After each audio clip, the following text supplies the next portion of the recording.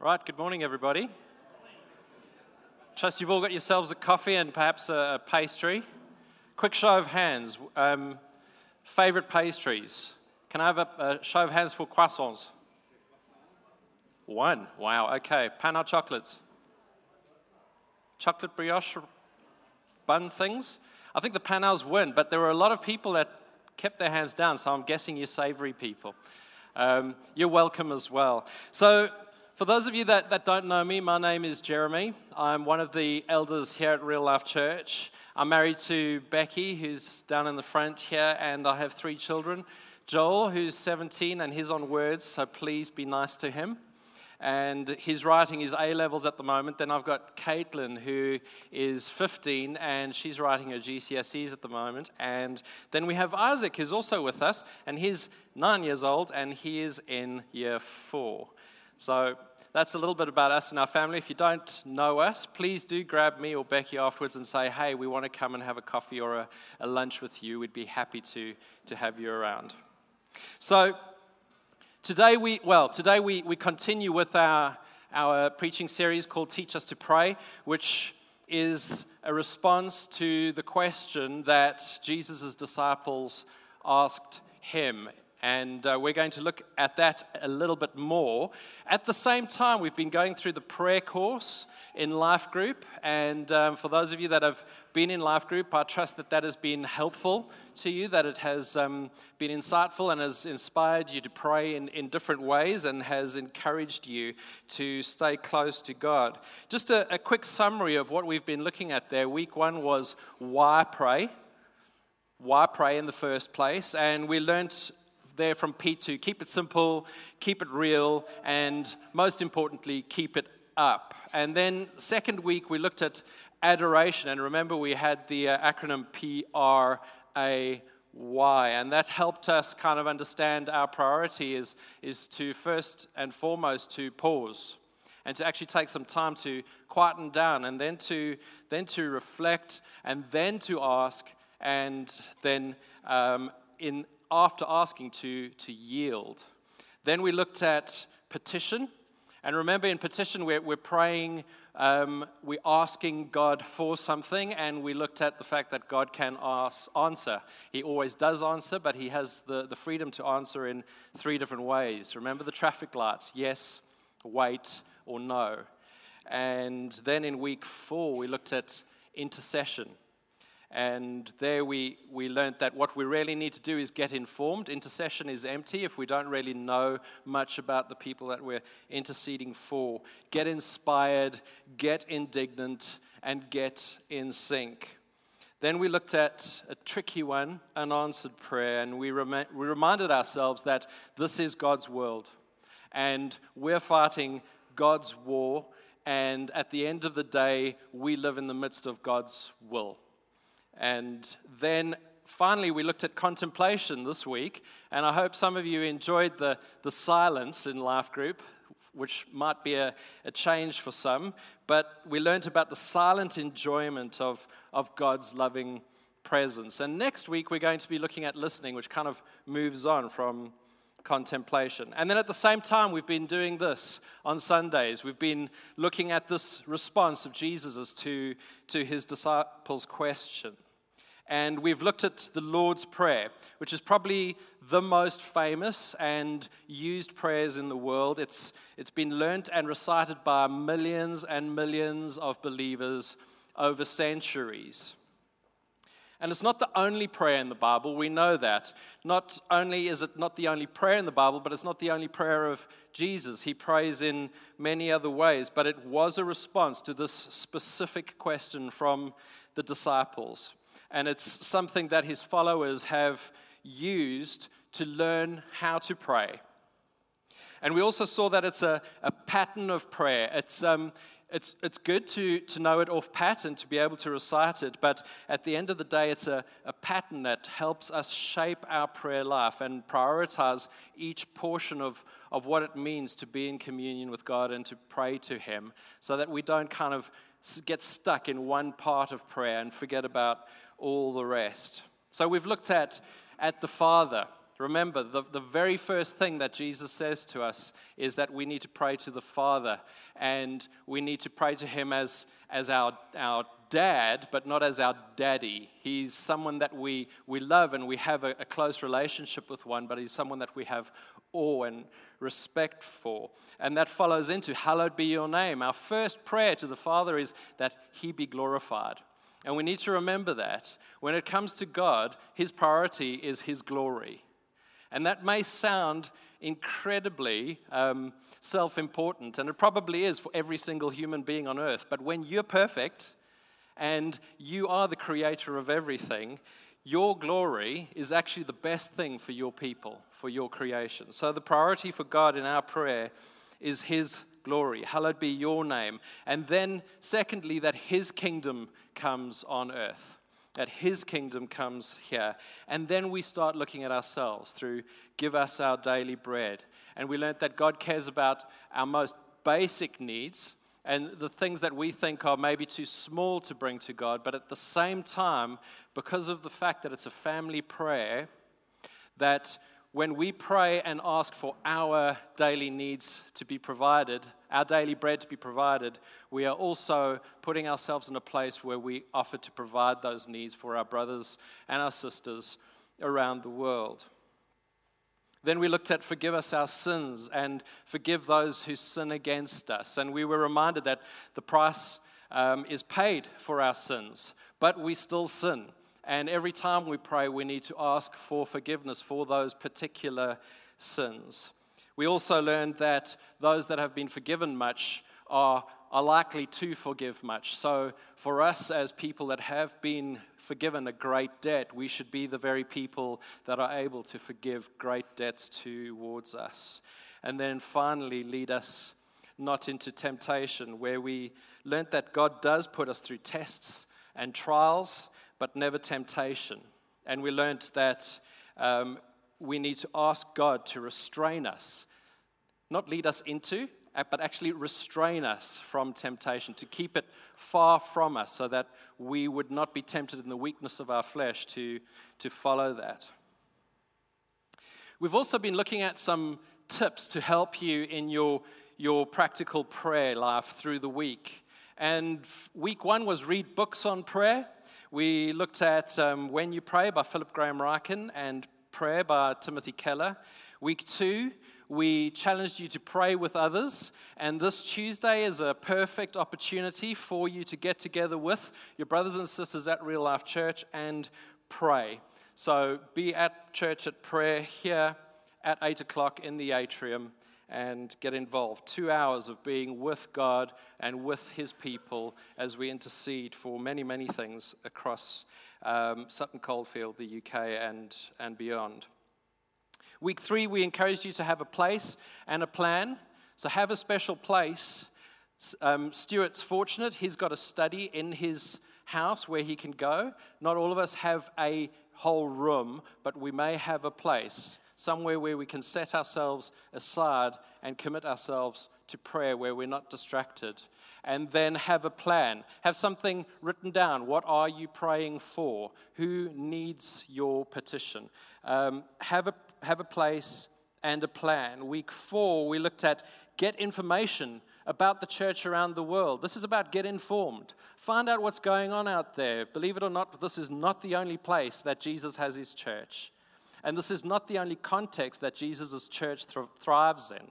That thrives in many different places around the world under many different circumstances. Find out a little bit about those people so that you can pray for them effectively.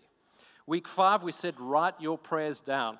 This is so important when you're going through a dark place and you're not quite sure if you can hear God, to be able to reflect back on those prayers that you wrote down and to see how he's answered those prayers in your life through that time is a great encouragement to continue praying. Week 6, we said, read others' prayers.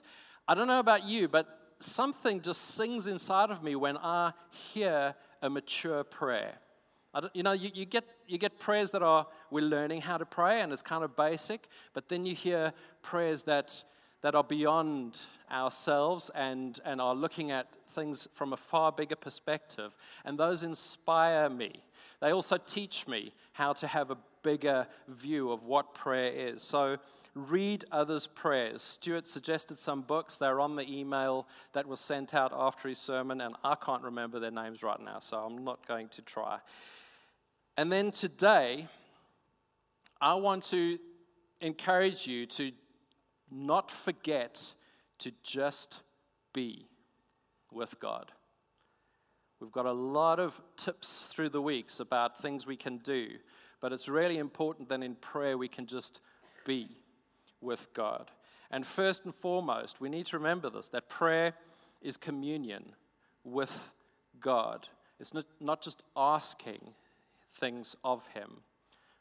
It's not just waiting for Him to answer the request that we make, but sometimes it's just about hanging out. And I'm reminded of that illustration that Pete Gregg gave of when he was walking along and God said, look at that tree. So he stood there looking at the tree, and he was waiting for this great word, and God just said to him, it's a cool tree, isn't it? And he's like, yeah, it's a great tree, God. But sometimes, remember, when God created Adam and Eve, they walked with Him in the cool of the evening. It was about communing with Him, not just expecting things from Him. So don't forget to just be with God in your prayer. So we've looked at the Lord's Prayer, and today we're going to be looking at a parable that Jesus teaches immediately after the Lord's Prayer. And there's no break between the Lord's Prayer and this parable, so we should really consider it a part of His response to His disciples' request to teach them to pray. And when I was looking at this parable, I really thought, you know what? Prayer is a little bit like rugby. It's a little bit like a game of rugby, not in every way. I mean, you know, for one, in rugby, you've got an opposition that you're fighting to win the game. God's not the opposition. So in that way, rugby and prayer are not the same. But in this way, I think they're very similar. I haven't watched a game of rugby that's been won in the first 5 minutes. Almost every game of rugby that I've watched is won in the last 5 minutes. You can watch 5 games of rugby, and they'll all be different. And you can be certain that every player on the rugby field is probably going to walk away with a little bit of bloodshed, feeling battered and bruised, extremely exhausted, and in later life probably have cauliflower ears, a bent nose, and a couple of other pieces of evidence proving that they used to play rugby, possibly not being able to walk up on stage easily. There's evidence that they played this game. It's tough. And I've watched many a game of rugby where you watch in the first half and you think, oh man, this is an absolute wipeout. There's only one team on the field. And then in the second half, it seems like the tables have turned and that team left. And the game's won in the final half. In particular, I mean, South Africa are really good at this. They actually like to be punished in the first half, be completely beaten up, and then come back in the second half. They've done it for many, many years. And I remember our first World Cup was a little bit like that. And you know, the truth for me is I wasn't a big rugby player at school. In fact, I stopped after junior school. And I only really got interested in rugby again when South Africa got to play internationally again. That's really when I started looking at it as a game. But even before those players get on the field, they get beaten up during training. And sometimes I can imagine them going home thinking, what on earth am I doing this to myself for? But at the end of the day, they know that what they are putting themselves through all of that punishment so that they can win this game. And in South Africa's case, all those years back, it wasn't just about a game. It was about national pride. It was about galvanizing a nation. And so our team put themselves through an enormous amount of pain and punishment and perseverance so that they can come through on top at the end of the day. And in that way, rugby is a little bit like prayer. So here is Jesus continuing with his disciples in Luke 11, verse 5 through 13. And he said to them, which of you has a friend will go to him at midnight and say to him, friend, lend me 3 loaves, for a friend of mine has arrived on a journey and I have nothing to set before him. And he will answer from within, do not bother me. The door is now shut, and my children are with me in bed. I cannot get up and give you anything. I tell you, though, he will not get up and give him anything because he is his friend, yet because of his impudence, because of his persistence, he will rise and give him whatever he needs. And I tell you, ask and it will be given to you. Seek and you will find. Knock and it will be opened to you. For everyone who asks receives, and the one who seeks finds, and to the one who knocks it will be opened. What father among you, if his son asks for a fish, will instead of a fish give him a serpent? Or if he asks for an egg, will give him a scorpion? If you then, who are evil, know how to give good gifts to your children, how much more will your heavenly Father give the Holy Spirit to those who ask him? Jesus was a man of prayer. We know that. He was praying when the Holy Spirit descended on him like a dove in Luke 3, verse 21. He began his ministry with 40-day fasts with a 40-day fast in the wilderness. That's in chapter 4, verses 1 through 15. Other times he withdrew into the wilderness to pray. He was praying alone before he asked Peter, who do you say that I am? In chapter 9, verse 18. Just before he was transfigured, he took Peter, James, and John up onto the mountain to pray in chapter 9, verse 28. He was praying here at the beginning of our text in Luke 11, verse 1. As a man, Jesus sought his strength and his guidance from his Father in prayer. That's what he did. That's where he got the perseverance that he needed to continue with the mission that he had been given as a man. And from this alone, we should feel so motivated to make prayer more and more central in our lives. But it doesn't end there, does it? Not only was Jesus as a man praying, but he was also teaching his disciples. He was teaching us how to pray. And he made amazing promises to us about prayer. So he lived a life of prayer, and he taught a life of prayer. So from that alone, I have to say it must be the will of the Lord Jesus Christ that Real Life be a church of prayer. That all of us be given to daily prevailing prayer for personal needs, for the power of the Spirit, for the progress of the gospel, and for the glory of God's name. And here in this text, I think there are 3 directions, there are 3 teachings that Jesus gives us that we can pull out and should encourage us as a people to not stop praying. And that's my takeaway for you. Do not stop praying. And when we heard Melanie talk about standing in the gap, what we look at there is a people who look and thank God for what Jesus Christ has done on the cross, and also look in anticipation to what perfection will be like when he returns. And we stand in the gap, and what God tells us to do while we're in the gap is to pray, to continue to pray without stopping. So firstly, Jesus teaches us to pray with a sense of security in the Father's love. I know you kind of go, oh, that's just obvious. I mean, we say that all the time. I know that might be obvious, but how many of you feel secure in the Father's love? Jesus knows that our hearts tend to feel like we're a little bit distant from God. And so he continues to encourage us with the fact that the Father loves us. Not like our fathers love us, but way more than our earthly fathers love us. He doesn't want us to feel insecure or uncertain in our prayers. And he shows this mainly by teaching us to call God Father. Isn't that what he did in verse 2? Father. Who do we pray to when we pray? We pray to Father.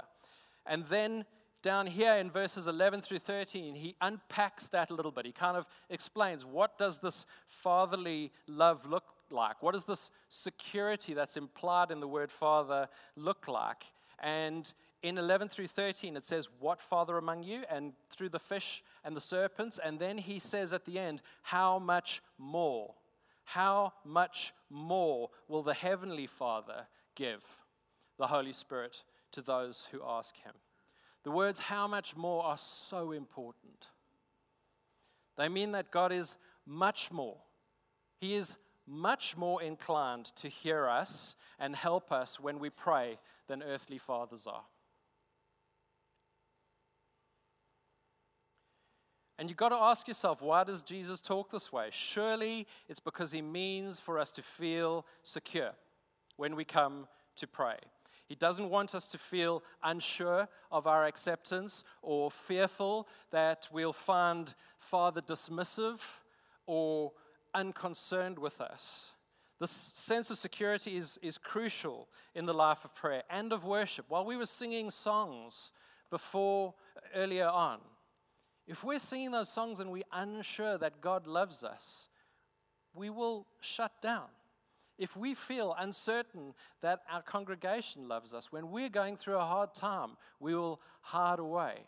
Jesus wants us to be secure in the Father's love. Related to this, I just want to give you a quick aside, a quick word concerning sin. Because many of us think that there are times in our lives when there's something wrong, and that's perhaps why God is not listening to us. That's perhaps why he hasn't heard us or answered us in the way that we'd hoped. And I'd like to just spend a little bit of time emphasizing a balance to that thought. And that thought is a biblical one, that unconfessed sin can shut the door of heaven. Psalm 66 verse 18 says, if I regard wickedness in my heart, the Lord will not hear. And I know so many people who will read that scripture and they'll forget the rest of the Bible and they'll walk off with that. And they'll say, well, there you go. There's not many days in my life when I don't sin, and that's why God doesn't hear me. It's true. And that kind of truth really should make us search our hearts after every prayer that doesn't get answered. Did we fall short because of sin in our midst? Did we fall short because of attitudes or actions that are displeasing to the Lord and those have hindered our prayers in some way? We should ask ourselves those questions. Those are healthy.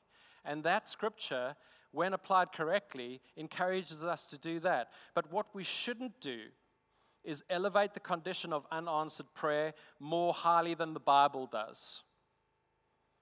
God answers the prayer of sinners. Every single prayer that's been answered in the Bible is a prayer made by sinners, not perfect people. And you can become paralyzed in your prayer if you do not focus on the cross and you do not focus on what Christ accomplished there. I could show it from numerous Old Testament texts where God hears the cries of his sinful people whose very sins got them into the situation that they're crying to God to take them out of.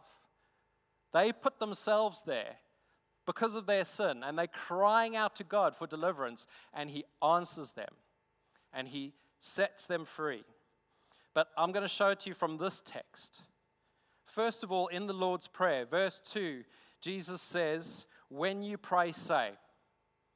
When you pray, say. And then in verse 4, he continues the prayer and he says, and forgive us our sins. If you join those two together, all you get is, when you pray, forgive us our sins. When you pray, say, whenever you pray, say, forgive us our sins. Whenever you pray, say, forgive us our sins. What are the implications of that? Jesus is asking you to ask the Father to forgive you your sins as often as you pray, hallowed be your name. His assumption is that you would need forgiveness, that you would seek forgiveness every time you pray to God. His assumption is that you are always sinning. You're always committing a sin that is going to need forgiveness. Nothing we do is perfect. It doesn't matter how many relationships we've made right, we come to the Lord as sinners. Every single one of us. And God does not turn away the prayers of sinners that pray like this. He doesn't turn away the prayers of sinners that are repentant. The second place I see this taught is in verse 13. If you then being evil. Jesus says to his disciples that they are evil. And he did not mean that they were out of fellowship with him. In fact, he was talking to them. They were there. And he was not turning away from them because of their sin. Neither does he assume that them being evil means that they are not able to do good, because he says, if you then being evil know how to give good gifts to your children.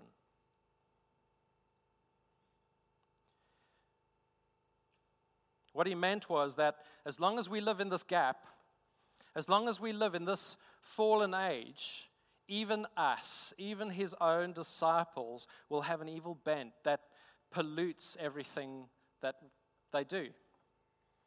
But that doesn't keep them from doing a whole lot of good. And it doesn't keep them from being in communion in God's presence. We're simultaneously evil and redeemed.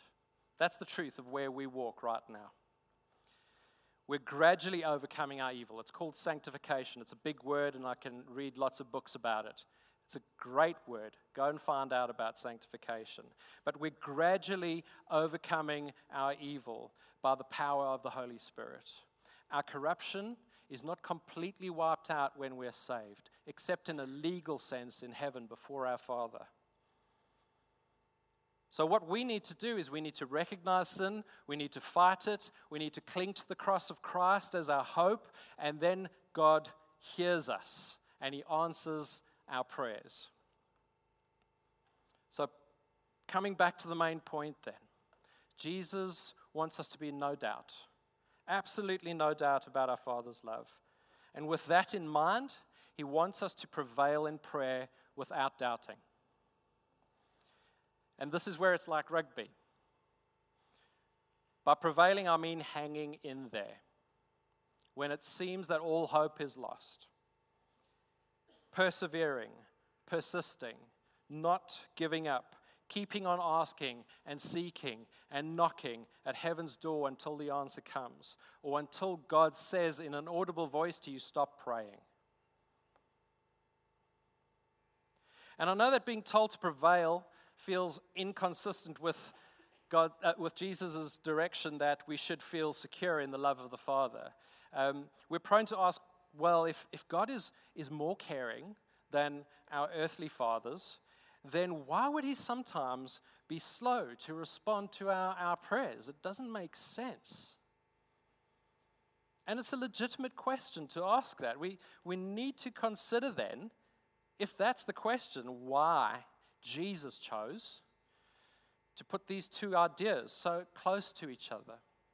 He tells the story in verse 5 through 8 of the man who goes to his friend's house in the middle of the night and knocks on the door and asks for bread.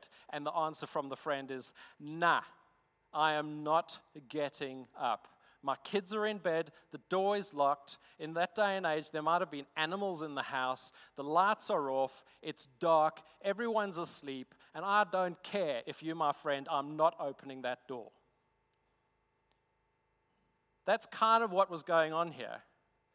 but because of his impudence, because of his persistence in knocking and saying, well, I've got a friend that's just arrived and I need 3 loaves because he's hungry and I've got nothing to give him, and hospitality is a really important thing in this day and age, and I'm going to be shamed if I don't feed him. So I'm going to carry on knocking, as embarrassing as it is to me and as quiet as it is in the street, because I need that bread.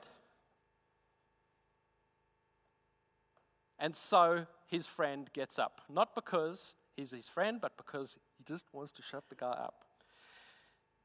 So the guy gets what he wants. So Jesus tells us that story. And we all feel that that's a really difficult picture of prayer. Is that the way we approach our loving Father, banging on his door, demanding stuff from him? But immediately in verse 9, Jesus says that there is a lesson to learn for us, because he goes straight into talking to his disciples directly, talking to you directly, and he says, ask, and it will be given to you. Seek, and you will find. Knock, and it will be open to you. And there's 3 things in that one line that stress the importance of prevailing, not giving up in prayer. Firstly, for those of you that have studied Greek, or you're sick and tired of hearing this, the truth is, when you're talking about the present tense in Greek, it's continuous action. So it means seek and keep on seeking.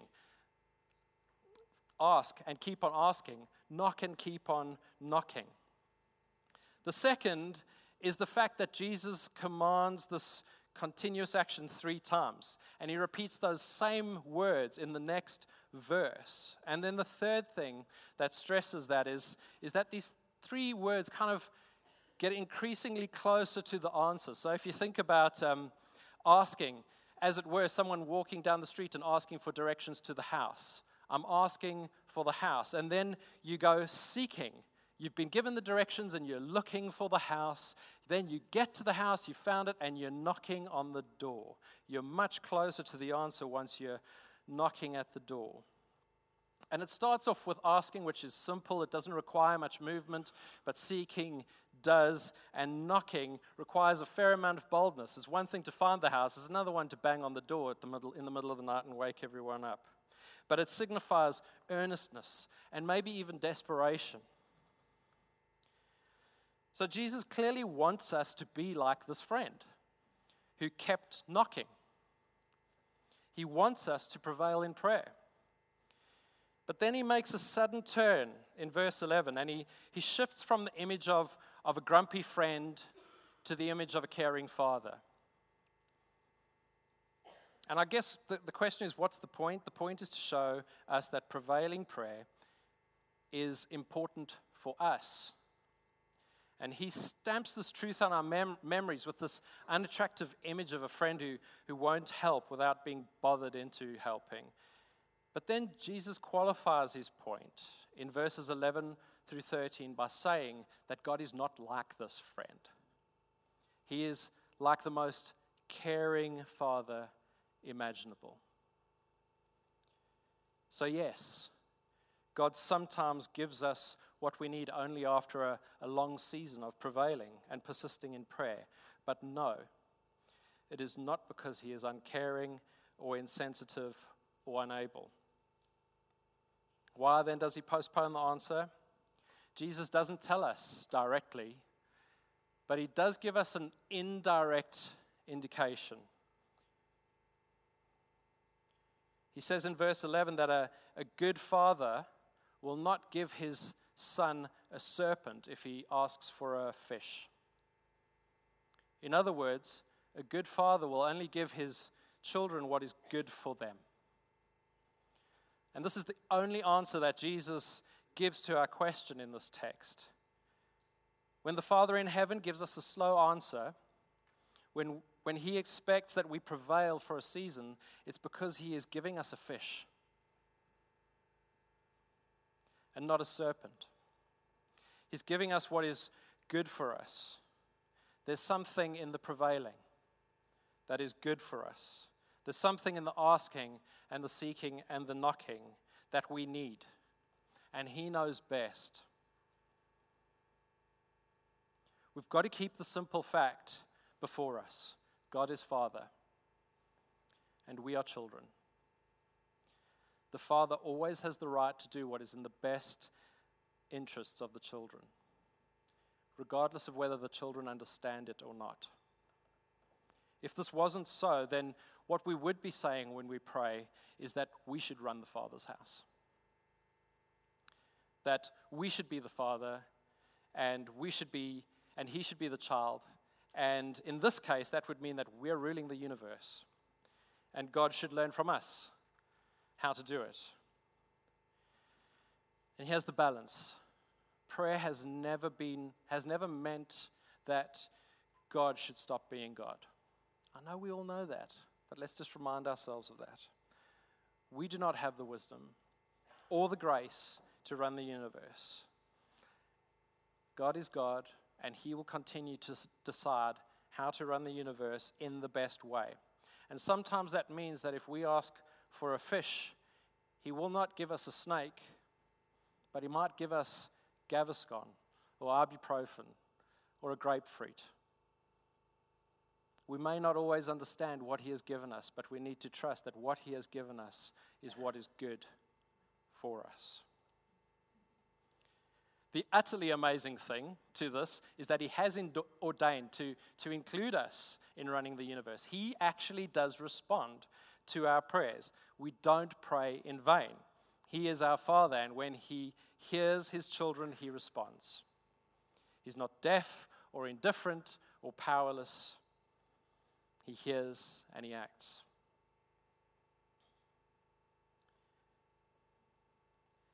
So the promise that will encourage us in prevailing prayer is simply verse 10, and that is that everyone who goes on asking receives, and he who goes on seeking finds, and to him who goes on knocking it will be opened. God is not unresponsive to our prevailing prayer. And then finally, Jesus gives us a teaching that is, in a sense, circling all the way back to the beginning of the Lord's Prayer, and that is namely God-centeredness. Jesus teaches in verse 13 that our prevailing prayer should be a prevailing for the Holy Spirit. If you then, who are evil, know how to give good gifts to your children, how much more will the Heavenly Father give the Holy Spirit to those who ask him?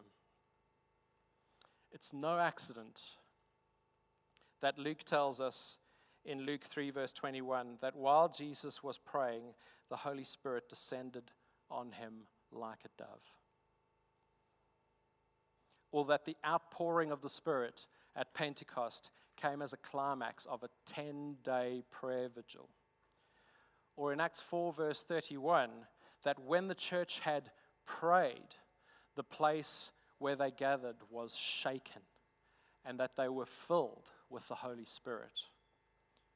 Prevailing prayer is the pathway to the outpouring of the Holy Spirit. I know many of us have read countless books on historical revivals, and if you look for one common thing, it's not about the fervor of the church, it's about the depth of the prayer that goes on before that revival. Prevailing prayer is the pathway to the outpouring of the Holy Spirit. And if you think God is distant from you and he's ignoring you when the Spirit delays, listen to this encouragement. Please listen. When you prevail in prayer for the outpouring of the Holy Spirit, more is happening in your life than you would ever know. There is more happening in you through this prevailing than you could ever imagine. God waits because our prevailing is good for us, just like training is good for a rugby team. You don't get to win straight away. Don't lose heart and fail in the very thing that Jesus here is telling us that we need: the prevailing prayer.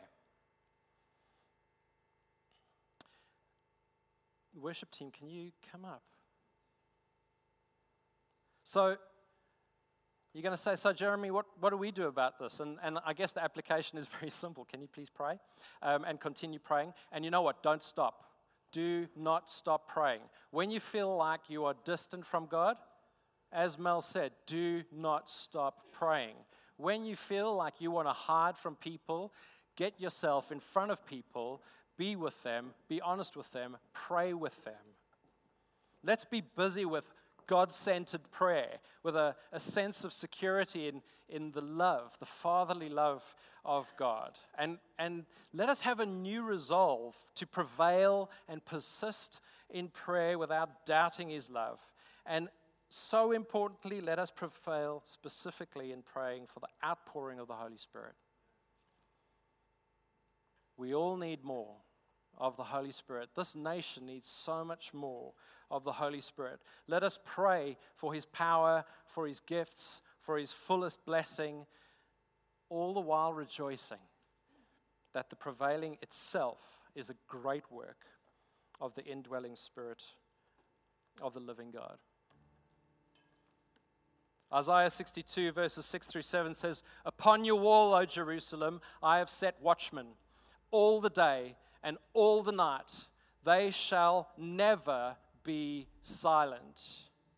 You who put the Lord in remembrance, take no rest, and give Him no rest until He establishes Jerusalem and makes it a praise in the earth."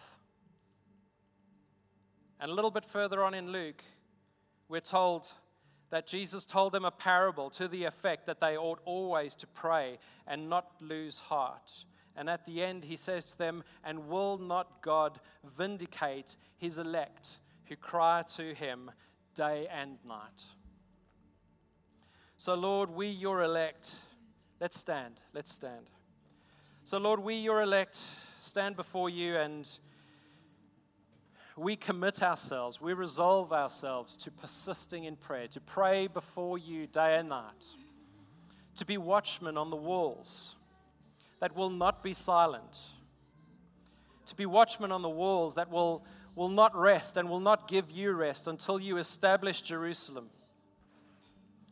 until you return again and establish your kingdom here on earth as it is in heaven. We will not rest.